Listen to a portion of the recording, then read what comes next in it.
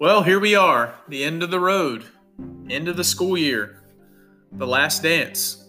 It's been a long and winding road, and we have definitely experienced some bumps in that road. The 2019-2020 school year has been a very memorable one.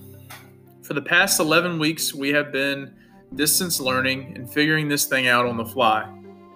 We've been quarantined, we've been wearing masks to food lines, sleeping in, making our own schedules, creating new things to do, and coming up with unique ways to communicate with each other. I just wanted to let you know that I admire your toughness and your resiliency. Thank you all for being my first distance learners. You didn't sign up for this, but most of you listening to this episode gave it your all, and I promise it will pay off for you in the long run.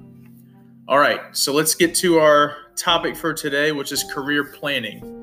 And today's episode is episode 7, and it's called What's the Plan, Stan?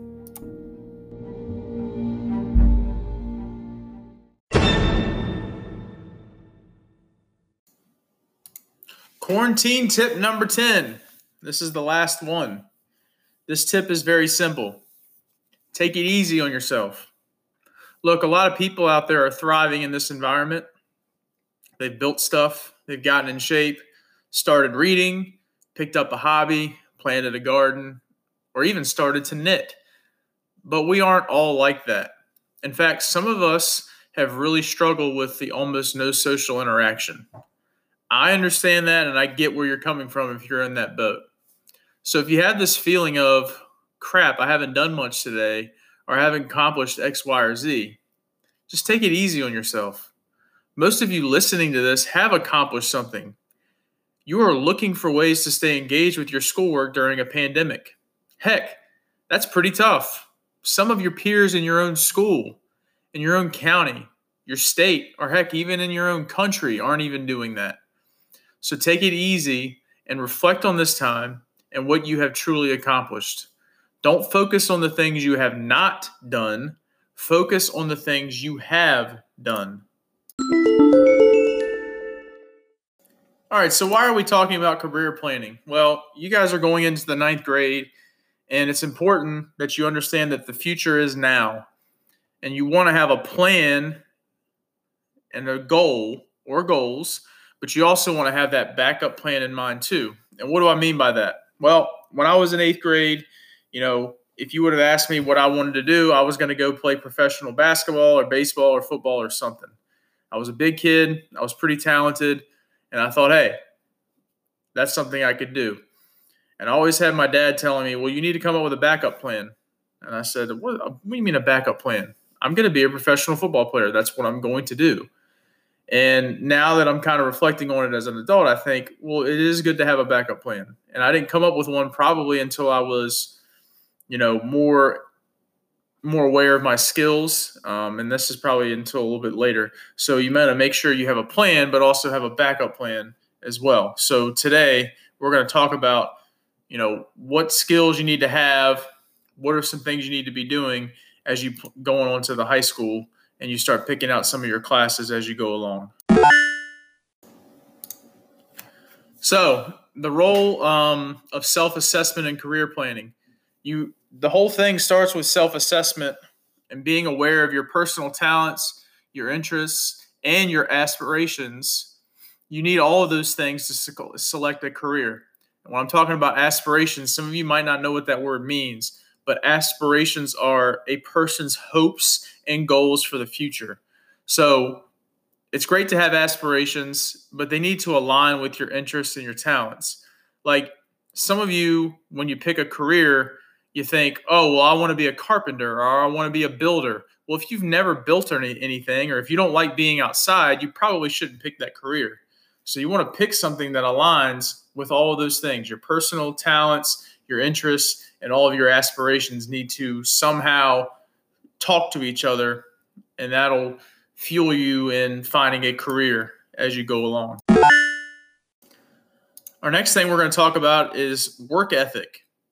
So work ethic, and there's a quote that I kind of want to share with you guys. It says, if you built a house with your work ethic, dedication, and preparation, would you trust its foundation enough to live in it? Think about that.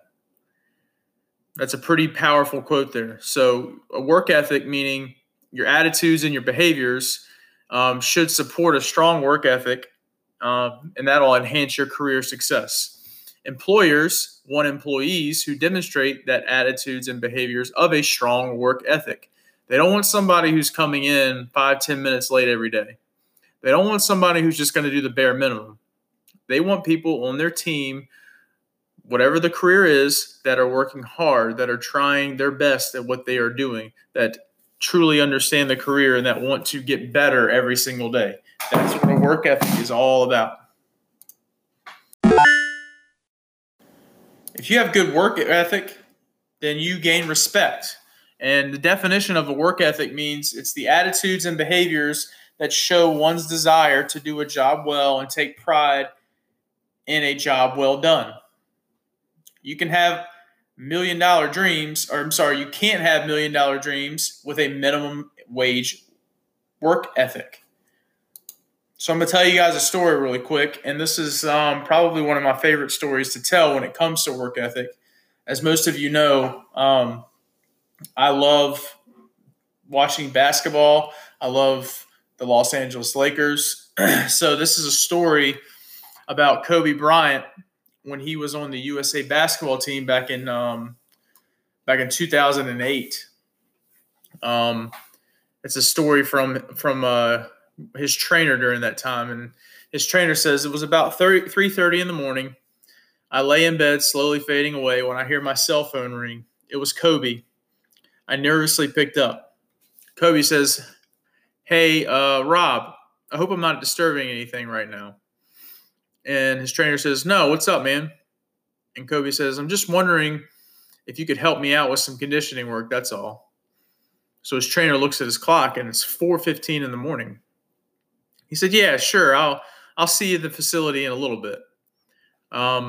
His trainer says, "It took me about 20 minutes to get my gear and out of the hotel. When I arrived and opened the room to the main practice floor, and I saw Kobe all by himself, he was drenched in sweat as if he had just taken a swim. It wasn't even 5 o'clock in the morning." And I'm sure there's so many stories out there of Kobe Bryant and his work ethic. But, that's a guy who had all the talent in the world, one of the most talented basketball players of all time. And he took that talent and he maximized his talent. And some of you have a lot of talent in a lot of different fields. Some of you are really good with your hands. Some of you are really smart. But, if you don't have the work ethic to try to get better, then you're going to waste that talent. And hopefully you guys will maximize whatever talents you have. So the next thing, the relationship between skills, education, and income. Higher skills and or education levels generally lead to higher incomes. So you start out, when you graduate high school, you get a high school diploma, or if you drop out, you'll get your GED. And then after high school, there's all sorts of different degrees. If you want to get a 2-year degree at a community college, that's called an associate's degree. A bachelor's degree is at a 4-year school. And then you have a master's degree, which you would attain after your bachelor's degree. And then you could go all the way to do a doctorate's degree. So the next thing is supply and demand. Supply and demand also influence job and income. Demand is usually high for skilled and educated employees. Employers who need skilled and educated people are willing to pay what it takes to get them. And your wage, and I know we've talked about this before, but your wage is your money paid to an employee per hour worked. And then you have a salary, which is money regularly paid to an employee and is not based on your hours worked. So just talking about education, no, you don't need to go to college. You don't have to. I would suggest you do if you don't know what you want to do with your life, especially when you're 18 years old. Go to community college, figure out what you like and what you don't like. Some of you guys aren't going to figure that out for a while, and that's okay. But, don't just be sitting at home eating potato chips on your mom's couch. Figure something out. If you have a really good skill, like in a trade, like HVAC or welding or electricity, anything like that, and you think you're good at it, then go do that too. There's nothing wrong with that. My own dad, he does not have a college degree. He has high school education. He went to college for like a year, and he dropped out of college. He started doing sprinkler work where he hangs sprinkler pipes, and eventually started doing the design work, and he makes pretty good money. He makes closer, I would say he's up in like the six figures, close to the six figures per year, as far as a salary goes. And that's really good for somebody who, doesn't have a degree. So you don't need to have a degree to make a lot of money. It's just saying that most people have a higher level degree who do make a lot of money, but there are certain people out there that you don't need that degree to make a big income. You could be an electrician, you could be a welder who makes, $30, $40 an hour in some cases if you're really good at it. So technology changes all the time, and it has a huge influence on the workplace. There's new jobs that crop up every single day that are new on the radar. Employers also want people who have kept pace with technological advances by updating their skills. There's new jobs, like I said, and people can access work across the borders. I know I bring this example up a lot, but my dad works in Amelia County. That's where he lives. He works for a company that's based in Maryland. And he can do that because of technology. He has high-speed internet at his house, and he has a computer. He can work at home.